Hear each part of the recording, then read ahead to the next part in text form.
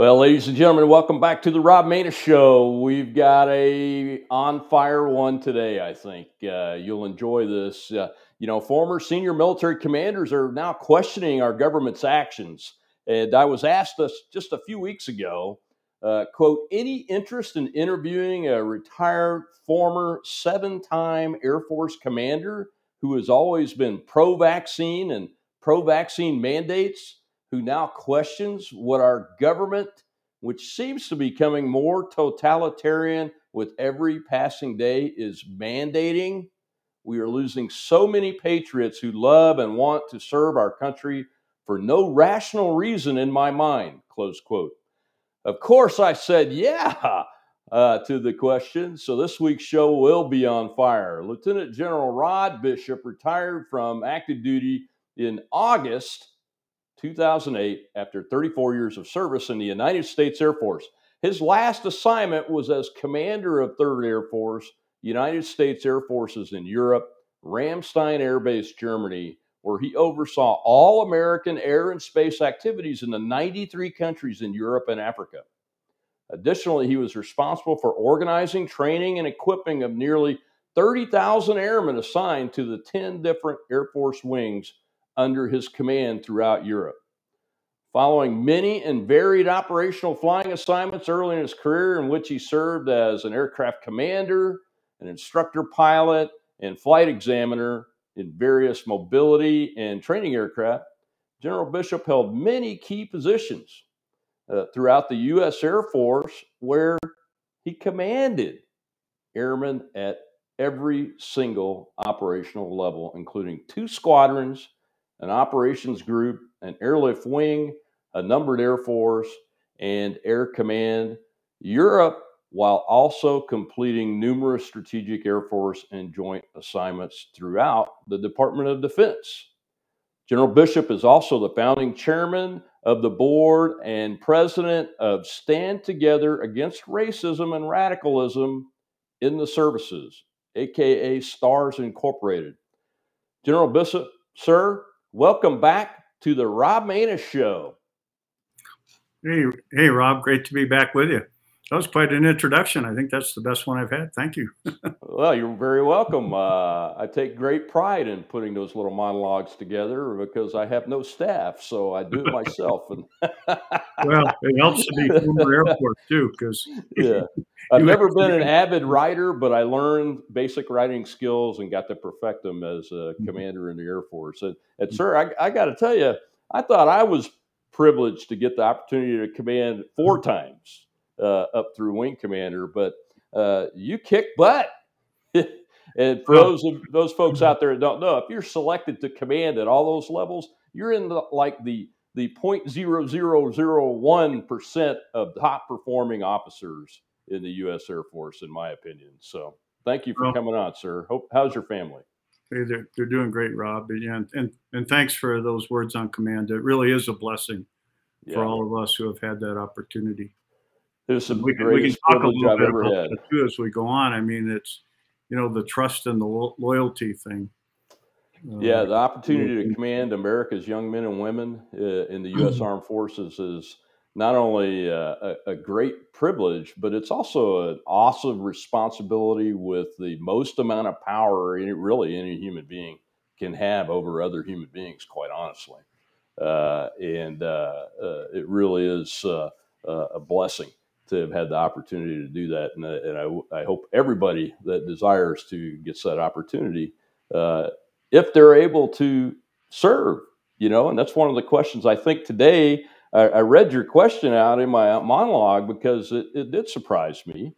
I'm a colonel. I've been a wing commander and a squadron commander. And I've been frustrated with the government over the last 2 years and the decisions they're making and the policies they're putting out. But now it's really affecting our armed forces in real ways. You're seeing people leave. They're leaving in many cases with derogatory information in their personnel files, military justice actions against them, administrative actions, simply because they don't agree with these policies. And you mentioned the vaccine mandates, but that's not the only one. That's not the only no. What brought you to this level? Because it's very unusual for somebody to have been operating at your level and have served the country for so long to say, the government, I don't trust it anymore, and I don't have faith in the policies that they're putting out. Well, Rob, as a wing commander, I bet you did the same thing I did. When it came flu vaccine time, or I happened to go through the anthrax thing. My page is on the front page of the base newspaper, first in line to get the shot. And as you said in your monologue, always been pro-vaccines, always been pro-vaccine mandates for the military, because I always considered it to be the first element of force protection. Mm-hmm. But yet, what brought me to this point, I guess I would also say I'm a common sense kind of guy. And as a very good friend told me this past week when I was visiting with him in Crested Butte, Colorado, he said, it just makes me want to cry when I see all this talent walking out of the services. And so this whole idea of vaccines and vaccine mandates, I got to tell you, as the president and chairman of STARS, this was a very hot topic for us. Back in April, when it looked like, they were going to be rolling out and we're going to be giving them to the military, I think it was probably pretty close to unanimous that STARS says, hey, we're a military organization. And it's the first element of force protection. But between April and, January of 2022 now, we've learned so much. And it just seems like we're, as a nation, a good portion of us are turning a blind eye to just common sense. I mean, we're told to follow the science, and we're not following the science here. STARS is blessed with two Academy grad doctors, and they've laid out, some pretty good cases that I think we all would ask, or questions we should ask, and data we should ask if we were going through this. And they just don't seem to be being asked. Instead, with the exception of First Liberty, we probably would have outprocessed, a good portion of our Navy SEALs. Yeah. STARS just recently, has taken on the mission. The second R in STARS, Stand Together Against Racism and Radicalism. Yeah. We finally reviewed this again and said, okay, if we're going to force a young, at low risk, for the most part, age group to put something in their body that we know now only has a short-term effect because we've had to come along with boosters. And now, if you heard the news over the last couple of days, the Israeli studies are saying a fourth booster may actually impede your own immunity. Yes. And, not take a step back and reevaluate. So this is where I said, I'd like to think that if I were still a commander, this trust and loyalty that I started out with about being a commander, that goes both ways. I mean, I get it. You want to trust your civilian leadership and be loyal to them, but you have that same responsibility down the chain as well. And the questions that STARS has become aware of from across the services, but particularly at the academies that cadets are asking, are not being answered. Instead, we're just saying, well, thanks, you're out the door. And add to that, for example, up until last week, there were thousands of religious exemption applications granted and none given. I mean, is that the country we want to be? What happened to our First Amendment rights? In fact, just before coming on your show, Rob, I got an email from a former chief of Air Force chaplains complimenting the work that STARS is doing, trying to assist cadets. I mean, here's cadets applying for religious exemptions. The chaplains are saying it is sincere, and yet they're getting letters from the superintendent saying Sorry. Now, can I blame the superintendent? I think he's being probably dictated to. I mean, because seems pretty uniform across all the services. But that being said, I haven't heard of any leaders pushing back on this and just saying, "Hey, where's the common sense?" And we just helped one of the cadets put an appeal for religious exemption. And guess where the appeal goes? You would think to the chief of Air Force chaplains. Yes. No, it's going to the Surgeon General.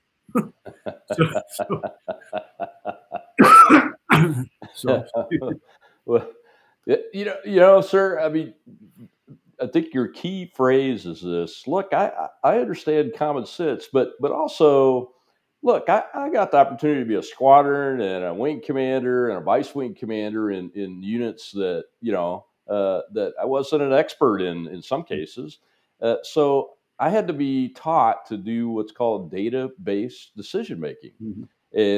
And part of those last two jobs in the Air Force was running large medical operations as the senior executive in charge of that. And in one case, I was in charge of the local pandemic response for the swine flu in the 2009 area, that time frame. And if I had recommended that some of the things that we're seeing happen, even with that, I would have been ridden out on a rail, as they say, and tarred and feathered, but probably first by the local government. So I don't understand, and I'm glad that men and women at your level are there now, because you're right there with me. Is that this should be a data-based decision-making operation, and data is being hidden. We've uncovered instances of that through independent media researchers. Data is being withheld. Therapeutics like hydroxychloroquine and ivermectin have been demonized by people in the public health community, for goodness sakes. I just saw a doctor last night that was fired from a hospital that had seen 2,000 COVID patients and had kept them out of the hospital using ivermectin. And because she spoke out against what the hospital's coercion methods were doing to try to get people to take the vaccine, she was fired. Those kinds of things, that's not public service. That's not public policy. And to get back to our airmen, our wonderful airmen, my young, I have had three sons in the military. One was in the Air Force. He's now since gone on to the reserves, but he left active duty this past summer because of all the craziness, from the wokeness to this. So I'm glad STARS has taken this on. Because our country is losing its capability of patriotic Americans that want to serve, and it's deterring those that might have decided to volunteer to serve in the first place, isn't it? Yeah, for sure. Somebody just sent me an article about the Air Force recruiting being in the tank, and I think if people were honest, like, for example, I just helped two young men apply for, and they both got nominations to the Air Force Academy. Whether or not they'll get appointments, don't know yet. Yeah. But I mean, I brought them both into my living room, sat them down, showed them the Black Lives Matter video, showed them what they sent to all appointees last year, which essentially had to say, yeah, I support Black Lives Matter. Showed them the One Book, One USAFA Club, which was extreme left wing. George Takei's book, They Called Us Enemy, which screams for open borders, which is so detrimental at the time when he wrote it to the sitting president. I mean, just political stuff that I think has no room in the military, but yet that was the book chosen for the One Book, One USAFA Club. So if more people were exposed to that, maybe recruiting would be even tougher. But somehow we have to turn this around. And the leaders seem to have bought into this agenda. I mean, we have a direct quote from the Air Force Academy superintendent saying, "I just want to push diversity, equity, inclusion into every nook and cranny." what they don't understand, and even some retired four-stars, when I kind of went back on that with a hard email saying, well, there's a good kind of diversity, equity, inclusion. Well, what they don't understand is that DEI is the praxis of critical race theory. Yeah. And if they would listen to the people they're leading, they would tell you that it's divisive. So we kind of missed the boat there, I think, with the leaderships. I don't know what happened, if they've just been indoctrinated since the 2011 President Obama executive order. And, I hate to put names because it makes me come across as political. What STARS is and what we are for the values that are the prophetic vision that our founding fathers had, of the profound wisdom and, just common sense stuff. And there's another common sense thing. You don't want to drive a knife into the heart of military cohesiveness. I mean, Clausewitz taught us that that's 3 times the physical. The bullets and today the tanks and the airplanes and the guns. But yet that continues. And so now we see this one, and you just have to stop back and say, well, is anybody pushing back on this? Is anyone asking the questions we're asking? And if they're not, why not? Shouldn't they be representative and showing the same loyalty to the people that they're leading as they are up the chain? So, and we've touched on a couple of them, but for example, no accommodation given for natural immunity. One of the doctors in STARS has told us that there's 140 studies, all quality studies, that will tell you somewhere between 11 and 27 times the immunity comes from natural immunity. In fact, again, just before coming on my show, my wife just said, oh, the CDC just admitted that natural immunity was more effective against the Delta variant. Mm-hmm. But now we're still continuing to force people out of military service, patriots who want to serve, because they have to take a shot, which has shown to be very ineffective against the variant out there today, Omicron. Yeah. I mean, and then you could argue, and I just wonder where this disappears, or into the Ethernet. A federal court recently found last month that, and a lot of people don't know this, and it's debatable, I guess, on who you read as to whether or not it's true, but the vaccine being injected is not the vaccine approved by the FDA. It's not the, what is it, Omicron or something like that, I think. I can't remember the exact name of it, but that story's been going around for 4 months. Yeah. And independent researchers and media types like me have been talking about it. And of course, we get silenced by the censors and social media whenever you bring things like that up. But it's that kind of activity that, I mean, what the hell is going on? And you mentioned nobody that's in command now is standing up against this. Maybe they are, but we just don't hear about it. Maybe they're pushing back. They may be pushing back, but when they push back and then they get crushed, even privately, somebody you would think would be talking about it and go public with it. And there isn't. There is not one senior leader that I'm aware of, enlisted or officer, that has decided they would go public, that's currently on active duty, let's put it that way, that has decided to go public. So if they are pushing back, their only recourse, since they're obviously getting the answer of no, we're going to do it our way, come hell or high water, is to go public, and they're not. They're not. No. And that's one where I think America taxpayers should be upset. I mean, we are losing. Think of all the training dollars that we spent training these folks up, and yet they're just dispensable out the door. I mean, we were gonna. I don't know what the latest on the SEALs. I'm glad the federal court in the SEALs case found in their favor that yes, they do have the right to a religious exemption, and no mandate can overcome the First Amendment right that we all have for religious freedom. And how do we get that to extend to all the rest of that's what I've asked some of the lawyers. Mike Berrien being one of them, who leads that First Liberty and good on them, but we need to extend that to the rest of the force. Yeah, you mentioned the Obama era letter or memo. I left my last base in early September 2011, and was sent a memo by my chaplain a few weeks later that should have gotten to me but didn't. That came out 1st of September date from the chief of staff saying that commanders were no longer allowed to talk about their religious beliefs or faith in any meetings. To be careful not to show it, even going to church in your with your family, and then only chaplains could talk about religion in any official capacity. And when I saw that, I was like, man, that doesn't bode well for anything from a religious freedom perspective. More than likely, and I'm wondering if that has had something to do with what's happening with this, because probability states that there should be some approvals just because of the numbers.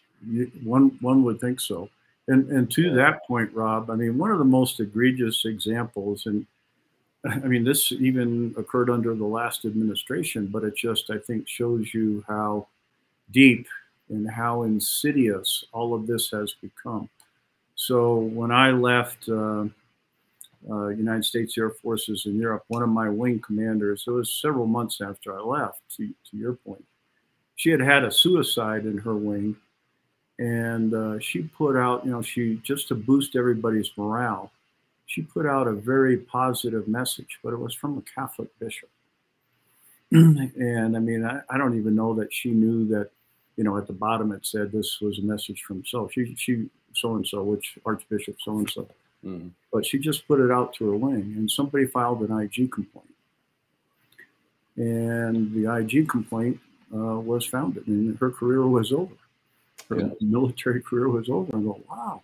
Now compare that to today's day and age, where Matthew Lohmeyer, the Space Force lieutenant colonel that was fired, files an IG complaint against his commander for continuing critical race theory training after the President of the United States had issued not one but two executive orders saying cease and desist.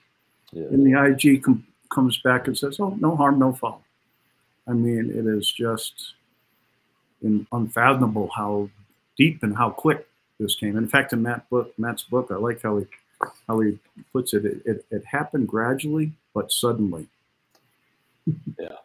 Yeah, it happens very gradually, but the mind sees it as a sudden appearance. Right. I like the way he did that. I'm going to have him on the show here in a couple of weeks too. So we're honored to get the chance to talk to him for a full hour and really dive deep into that issue. But talking about critical theory, I mean, critical theory, take the race out of it, it came out of the Frankfurt School in Europe, which was communist, Marxist.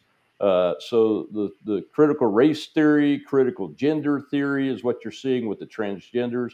All of those are Marxist based and communist state levels of activity designed to get at a population. And in the United States, really, I mean, our core fault line is race and has been since our declaration, before the declaration was signed. But we've worked very hard to make the words of the Declaration, all men are created equal with certain unalienable rights.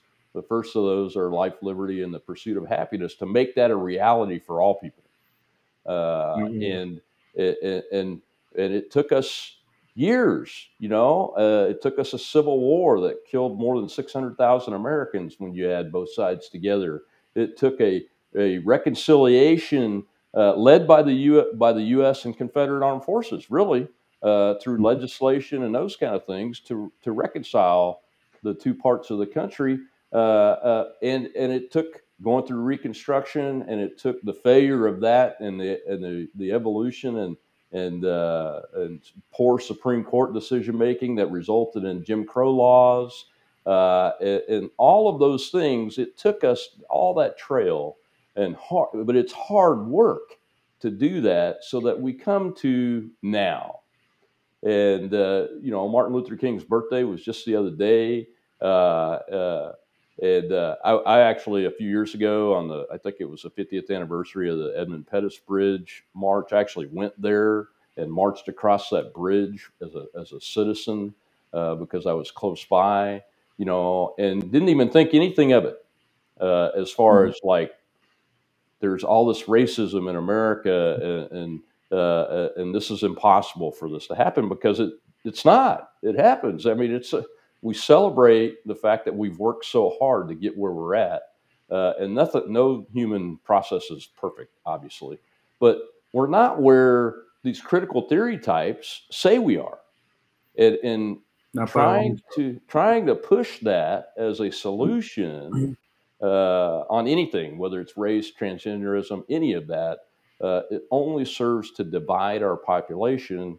And you mentioned the division in the military, and that's why my Air Force son left the service, the active service, is because of the divisiveness that he was seeing. And he would call me and say, "Hey, I'm an NCO now. They made me teach my guys using this exercise that the end of it." The beginning of it was, were you born into a single parent home? But the end of it was, the last step was, separate yourself out if you're a white male because you've had more privilege than everybody. I mean, that's an Air Force exercise from last summer, and that was what made him decide to leave active duty because I mean, that is not how you maintain a team. And the team, as you said, Clausewitz taught us that it's the most important part of a military operation. I don't understand it. Well said, Rob. Would you be on our board? Well, all truth in advertising and transparency, folks. I am a board advisor for STARS, but I don't get any money from it, and nor do I desire any. I just want to help. Well, I mean, but you brought up so many good points. I was on a show not too long ago, and the host said to me, all this emphasis now on race has made me think more about race. I grew up under the Martin Luther King mantra of judge somebody by the content of their character, not the color of their skin. But that's now, why I grew up. Yeah, I mean, I think everybody our age. I mean, that's what our parents taught us as well. But now he says, when I'm walking down the street, instead of just seeing a man, if the man's black, I see a black man. And that's exactly going in the opposite direction of, I think we want our nation to become. I mean, e pluribus unum, from many one. And it's all these little groups, identity politics here of putting people in little different boxes is hurtful. And they don't realize, they being leadership, don't realize how it comes across reverse discrimination to, unfortunately, many of the white guys. I have a very good former cadet friend I knew for all 4 years. Now he's an officer. And he happens to be from a part of the world that hosts a great air show. And his unit was picked to go do that air show. And he said, "Man, I grew up working at this air show. I know everybody. And I'm the perfect guy to go on this show." You know what his squadron leadership told him? This is a diversity, equity, and inclusion designated event by headquarters, and you're too white to go. Yeah.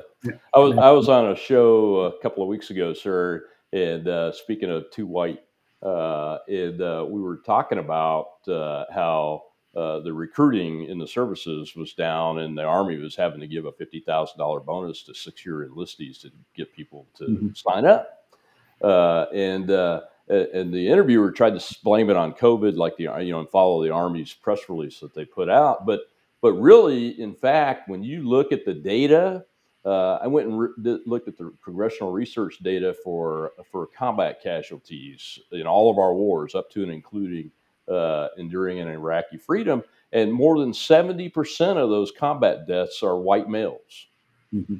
Okay, so here's the question that the leadership of the United States of America needs to ask, I think, themselves is, do we want to have a military capability that is truly a part of the founding values of, e pluribus unum. You just brought it up.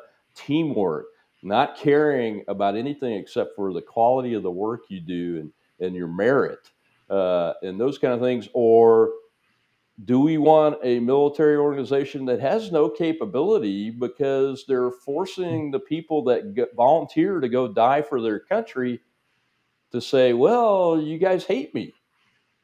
And I don't mean to be, I happen to be a white male. I wish I wasn't. So when I say it, it would have credibility in some people's minds. But I think I have credibility as a senior leader from the Air Force that's gone through that process and has been a commander like you. That they need to really look themselves in the mirror and ask what they're doing, because that's exactly what's going on. In Iraqi freedom, 4,418 Americans died, and 3,645 of those were white men. Mhm. So Yeah, that's the question. one of the things I heard from cadets who finished basic cadet training last August, every Labor Day, which is Parents' Weekend at the Air Force Academy, my wife and I host a big tailgate party, and we came to know a number of cadets through the summer, et cetera. I mean, there's a number of opportunities. They have dually day out where they come over your house. Or there used to be a sponsor program where they could stay at your house their last night as a civilian. But I was asking, so, how was training? Was there any wokeness? And one cadet told me, he said, they kept saying we need leaders of diversity so many times. I felt like I was being indoctrinated. And I said, so did they take it to the next step? Why is it that a military organization that's supposed to be a meritocracy, did they explain why we're putting so much emphasis on diversity? And they said, no, it's just, well, I mean, leaders of diversity can lead people of their skin color more effectively than maybe a white guy could. I go, really? Wow. I had never stopped to think about that. Now skin color has become an element of evaluation on how well you could lead. Seriously, sir, that sounds a lot like what our military units were organized as in World War II that President Truman did away with in the 50s. Yeah, it took a while for it to take hold, but yeah, that's exactly true. Wow. So I'm a little bit surprised at that response and how they keep driving this potentially home, rather than I've become good friends with Major General U.S. Army retired Joe Arbuckle. He leads the Flag Officers for America Association, and coincidentally, he lives down the street from me in Colorado Springs. So he likes to say, and I said, yeah, I've said this before too. I mean, I said it a number of times at different events that I spoke at in Colorado, is think of what we're making our military. We're moving away from being a meritocracy, and part of the scorecard now is the color of someone's skin. I said, how would you like that if our Denver Broncos did that? I mean, think about it. I mean, it's football. It's just a game. Here's a matter of life and death, and now we're choosing people. It comes across as sounding racist. No, it's not racist. It's racist when you choose people based on the color of their skin. Well, yeah, can you imagine one of us making a decision as a commander, especially in wartime, based on the color of someone's skin? When divvying up tasks or giving orders or anything? Can you imagine that? Or gender. Or gender, yeah. I had a discussion not long ago with an SES that works in Air Force personnel, and she told me it's a matter of fact. That's the world we live in. That if it's even close, the nod will go to the minority or the woman. And cadets will see that, and I keep coming back to cadets because I have more opportunities to interface with them living right outside the north gate of the academy than I do with members of the service. Most of our service stories have come from Matt, who you're going to have on the show, Yeah. And he'll provide you. I mean, I just communicated with him yesterday, and he's getting hundreds of inputs. In fact, he alluded on one of our shows. I don't know if you've seen it yet or not, Rob. Dr. Scott, my vice president, is leading a podcast called The Intellectuals. Oh, and, I have not seen it yet, but I'll look for it. Yeah, he had Matt on last week, and Matt kind of hints towards the end of the show. I haven't seen it yet in the news this week, but he kind of hits that we're going to see a mass exodus of pilots from not just the Air Force, but again, standing up against this vaccine. I kind of wavered off the skin color thing, but cadets will tell you that where the skin color discrimination shows up is in the selection of leaders, squadron commanders in the cadet wing. Now, we FOIA'd that data, I think, 9 months ago.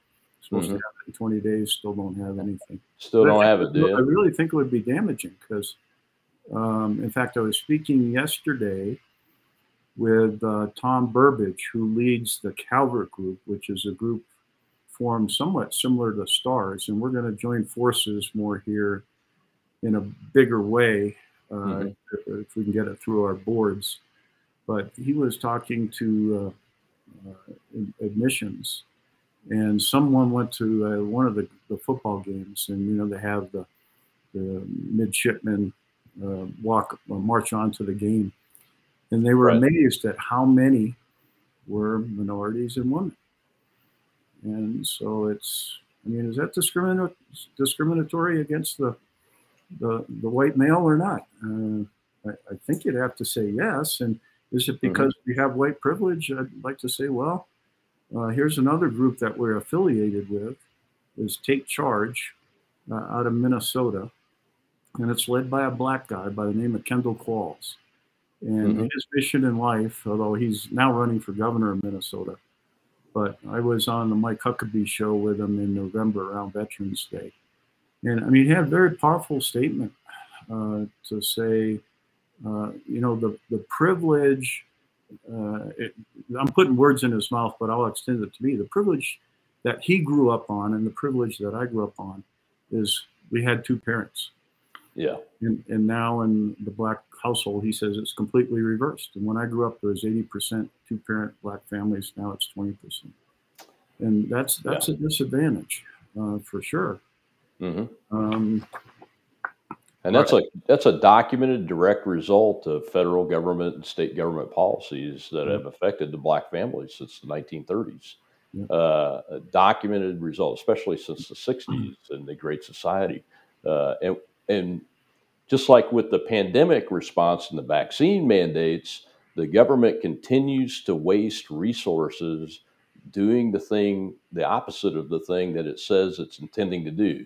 It says it's intending to help black people and strengthen families and those kind of things, and it's actually destroyed it, which has led to all sorts of outcomes like skyrocketing crime rates right now, but also skyrocketing incarceration rates of young black men from the 90s up until just a few years ago when President Trump did some criminal justice reform.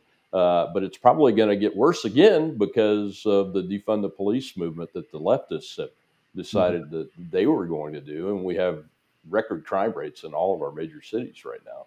So because there aren't white guys out there to arrest for that, by and large, so it's a tough. Tough so how do you fix that? I've spoken at length with Kendall on this, and the other big drawback he feels like the black male growing up is they don't have the access to the right kind of schooling, and of course there's not the dad there like my dad was there helping me with algebra and trigonometry.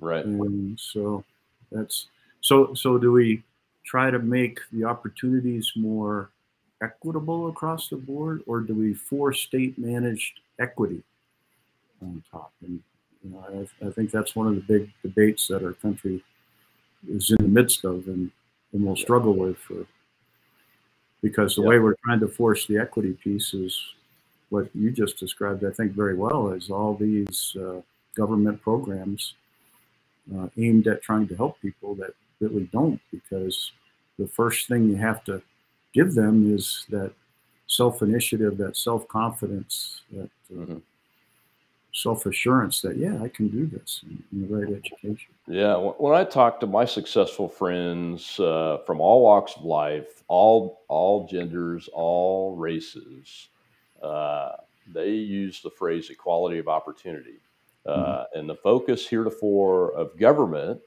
especially one certain political party, but it's not just one party; it's the whole of government. Really has been to force government mandated equity. Really, Mhm. Mhm. affirmative action, which has been ruled against in the courts too, by the way.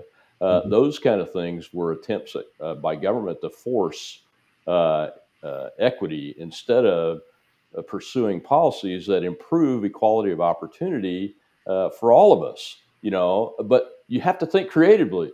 That's one of the reasons why I'm a criminal justice reform advocate, because I saw in my old state of Louisiana that 75% of the incarcerated population was black men from 18 to 27 Mhm. years old, and it had the highest incarcerated population in America, and top five in the top five countries. It was the fifth among countries. Louisiana Mhm. was at that time. And what I saw was, when I started doing the research, was it was government policies from decades ago that resulted in a lot of this being able to happen. Mhm. And so instead of pursuing equality of opportunity policies, we pursued policies to force it. I call it equity. You can call it whatever you want. Right. And I think our country and Americans believe in so deep the equality of opportunity for every human being, regardless of how they're born, that policies that our government supports should be modeled after that instead of the Mhm. other way around. And so far, it's the other way around. And unfortunately, sir, we get more of the same. Just like with the vaccine mandates, the president of the United States said, we've got to vaccinate the entire world now. Mhm. 90% of Americans isn't enough, and they're going to double and triple down on equity policies that will continue to hurt families. And it's not just black families. There are white families that are Hispanic families that are also hurt by those policies. It's just the numbers aren't as high as in the population of black Americans, unfortunately, or fortunately for them. But it's unfortunate that we've done this to ourselves through our own policy. And it's incredible. I'm going to shift gears a little bit on you, Sure. General, and talk about this organization called Vote Vets. Mhm. Now, I'm on their email list because they're a leftist organization. They have general officers from the Army, I know, on their board. They do fundraising for them. And uh, I've been getting fundraising emails from a general, and I'm going to name him. His name's Paul Eaton, I believe, Army general, 2-star, that says that because I think that there was something wrong with the 2020 election, I'm an insurrectionist. Now, I'm a retired colonel with combat time. I think I've served honorably. All the documentation says that.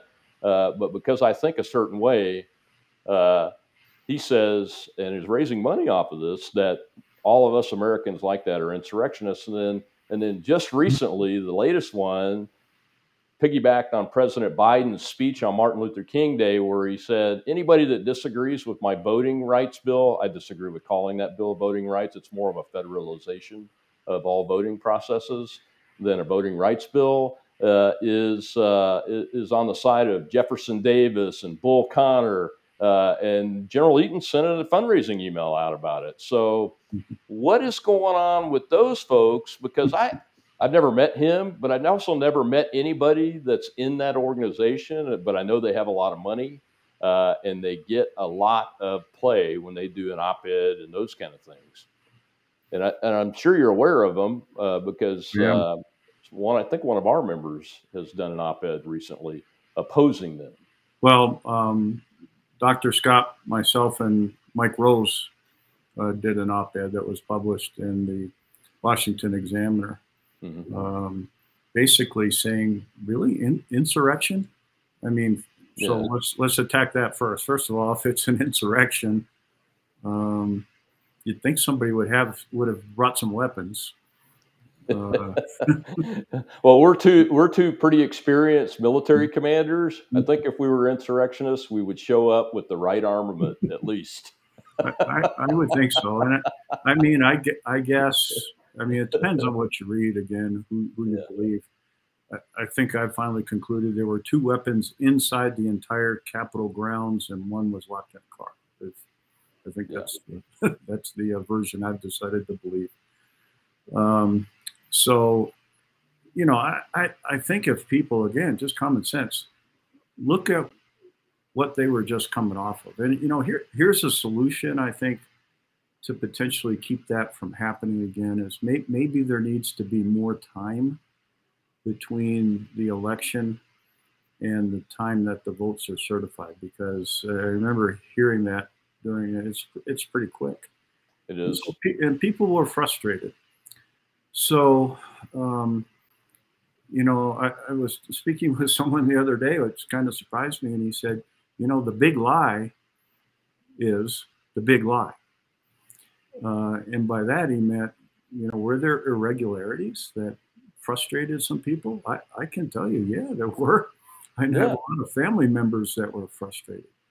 I was personally frustrated because a mutual acquaintance of ours, Dr. Scott, I'm not sure that you know this, but for your audience, he is the uncle of J.P. McIsaac, the computer shop repair owner that Hunter Biden turned his laptop into.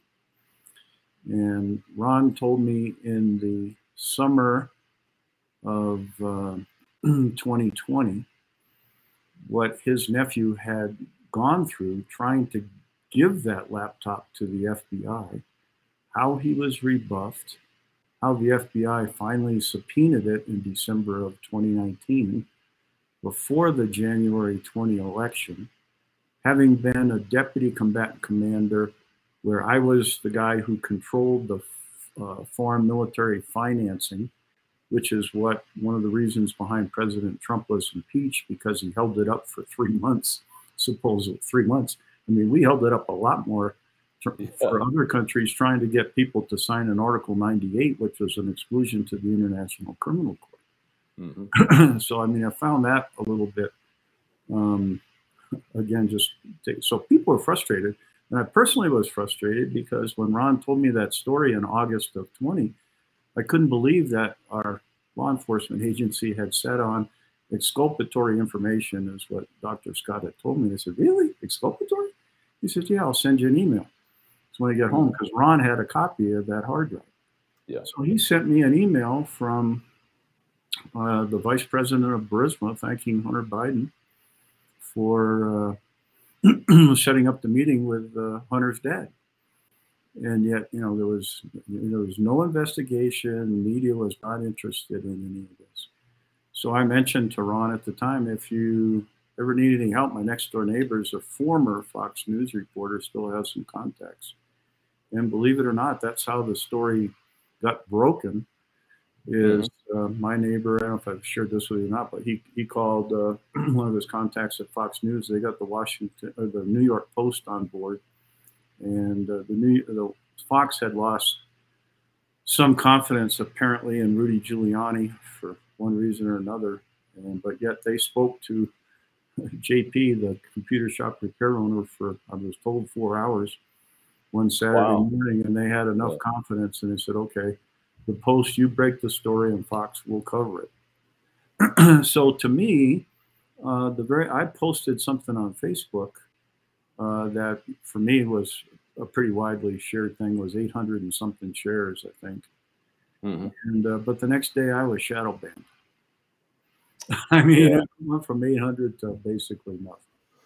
And then, I mean, so that censorship to me is a kind of an election fraud that big tech participated in. And then I don't know how well you know our vice president for IT, but you should have him on your show sometime if you if you want to dive into more on that, because he studied the precinct by precinct election data from November of 2020 until March of last year.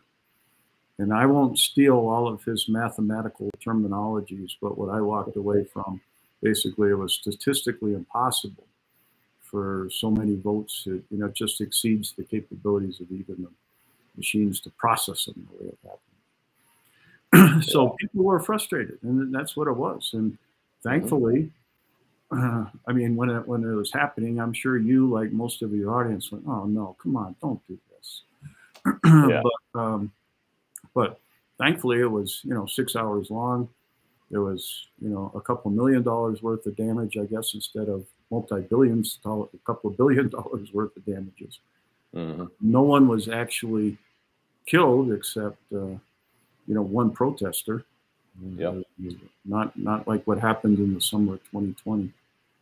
So I mean, to call that an insurrection, I mean, I know it makes great politics, and that's why our friends on the left went down that road. But it's sad because it just divides us further. Because yeah, I think it's brain cell it wasn't an insurrection. Yeah, And so I to think have the follow-on is to have causing Army grave damage. To have Army general officers essentially say that was an insurrection. Come on. Where are you coming from?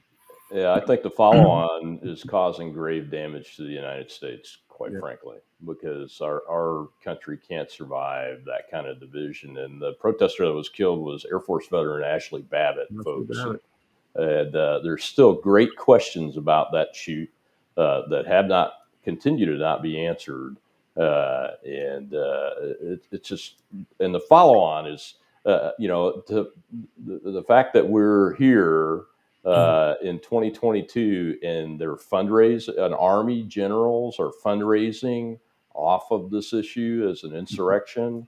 It just kind of sets me back on my heels and go, wow, that's appalling. How do you do that? I mean, I said some things about the riots in 2020 and those kind of things, but at the same time, it was heartbreaking to see that happen to our country, and there really wasn't a good reason in my mind to see all that happen. And there were some things. I mean, when they take the president to the bunker in the White House because the protesters, so-called peaceful protesters, are trying to get to the place to burn it down. That's a pretty drastic move by the Secret Service. I've worked with those guys quite a bit, and I find it egregious. I really do, that Army general officers or any officers are doing that kind of political fundraising off of those kind of things. They're not really running for office. If they were running for office, I could see it, but even then, to fundraise off of that when it's a lie. And it's not factually correct, and it's so damaging to our society, really does upset me. And I'm glad you spoke out on it, sir. And I appreciate you guys doing that op-ed piece. You beat me to it. I was thinking about writing one when I got a copy of yours, and I go, well, there we have it. Again, as we were talking before, Rob, I mean, I'm a reluctant participant on shows like that, because I think we, military members, we served our country. Hopefully we did it well. And now we should retire, unless we're going to run for political office. Shut up. But yet when people are out there saying so many things that just don't square with, again, common sense, I feel compelled to speak up. And, we say our oath: support and defend the Constitution of the United States against all enemies, foreign and domestic. We had a Renew Your Oath campaign in November because, like you, I mean, you said that oath at least, 6 or 7 times anyway, as we do it every time you get promoted. And I'm sure you administered it a number of times at promotion ceremonies. But I never really thought much about that domestic enemy. But now in our country, there is an element in our society who wants to overturn, capitalism, our Constitution, and they're doing it by trying to be divisive. Now, I didn't hear any generals who maybe be of conservative persuasion on the news really crying out against the Black Lives Matter rally. I mean, that happened in the summer of 2020. And how many of those were there? 500 and something riots. Yeah, $2 billion worth of damage to private billion. and government infrastructure. 29 people killed, number of cops. 730 injured, 29 people killed, number of police officers and retired police officers. Captain Dorn was a retired police officer in St. Louis, that was killed. I mean, those, I didn't see conservative generals or any, as a matter of fact, get on board and condemn that from a political perspective. I mean, I condemned the violence part of it and tried to call out the illogic of supporting the individual that died, because I've read the autopsy reports and understood the toxicology test data and everything, and I think he died of an overdose inflicted on him by physical stress of the moment. Not really murder, but it is what it is. That's the way it came out. But it just puzzles me that people want to continue this divisiveness. And even the president of the United States today, just a few days ago, saying that I'm on the side of Bull Connor. Yeah. I went to the Edmund Pettus Bridge on the last anniversary, the big one, and I was there. I marched across it with a whole bunch of other people, both ways, to celebrate that fact that Bull Connor didn't win. Justice won, and equality of opportunity won on that day and days after. And to be called that by the president of the United States because I disagree on a piece of legislation, that's incredibly nasty. And they don't have Donald Trump to blame for it this time. No, and I don't know if even Senator Manchin and Sinema, if they had voted to suspend the filibuster for that one vote, it appears like they would have passed that voting. I'll call it like Brit Hume. I kind of like Brit Hume. I mean, 20 years or so in ABC seems to call it pretty square to me. And he said, this is just a naming thing to get people to, oh yeah, it's our rights, our voting rights. There's enough. It's not a voting rights bill, as you alluded before. It's a voting rules bill, and the rules to have every state, before they would submit or change any of the way that they conducted elections, to have to go through the Justice Department. I mean, to me, that's an attack on the rights of the citizens of the states. And most Americans, I feel, don't realize that there aren't any federal elections. They're all state elections.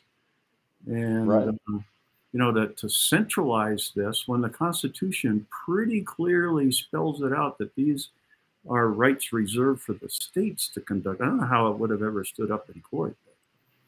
Yeah, we have to go down there.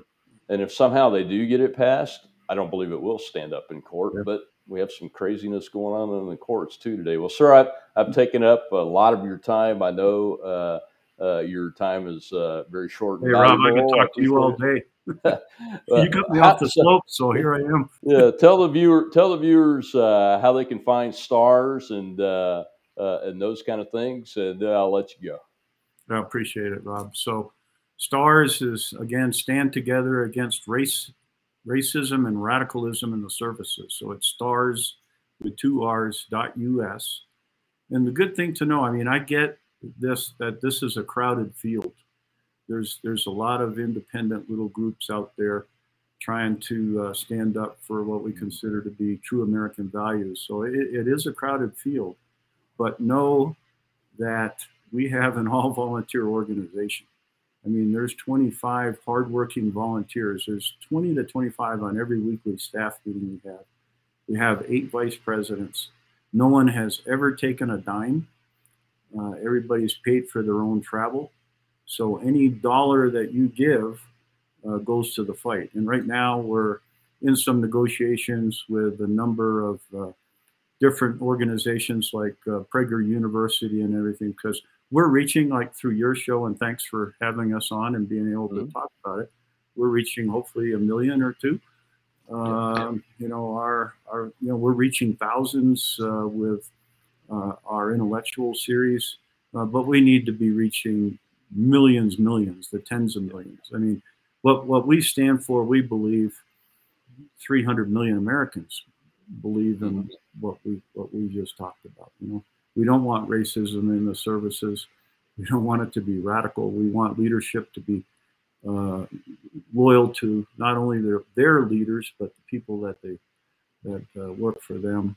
And that's what we're all about. And we welcome your contributions and look forward to this. This is not, I was on a podcast 2 weeks ago with Frank Gaffney, and he asked me, so what's the long-term vision? And I said, well, this isn't a fight that's going away overnight. It's taken decades to get us to this point. So maybe the long-term vision is to change that last R in STARS from services to society, and go from there. That may be the right one, but we're at the very beginning of this conflict, unfortunately, and we will stick it out. As you mentioned, sir, our oaths never expire. Well, thank you very much, and there you have it, folks. Lieutenant General Rod Bishop, U.S. Air Force, retired, and chairman of the board and president of STARS Incorporated. Thank you, sir, and I look forward to next time. I'm sure that we will have more times because there will be more to talk about. Great. Thanks again, Rob. Enjoyed it. Thank you. Bye-bye. Well, ladies and gentlemen, that was, as I said, retired Lieutenant General Rod Bishop, United States Air Force, 7-time Air Force commander. And as he mentioned, those of us that serve so long in the military, we really ought to be taking it easy and keeping our mouths shut. But our oaths never expire.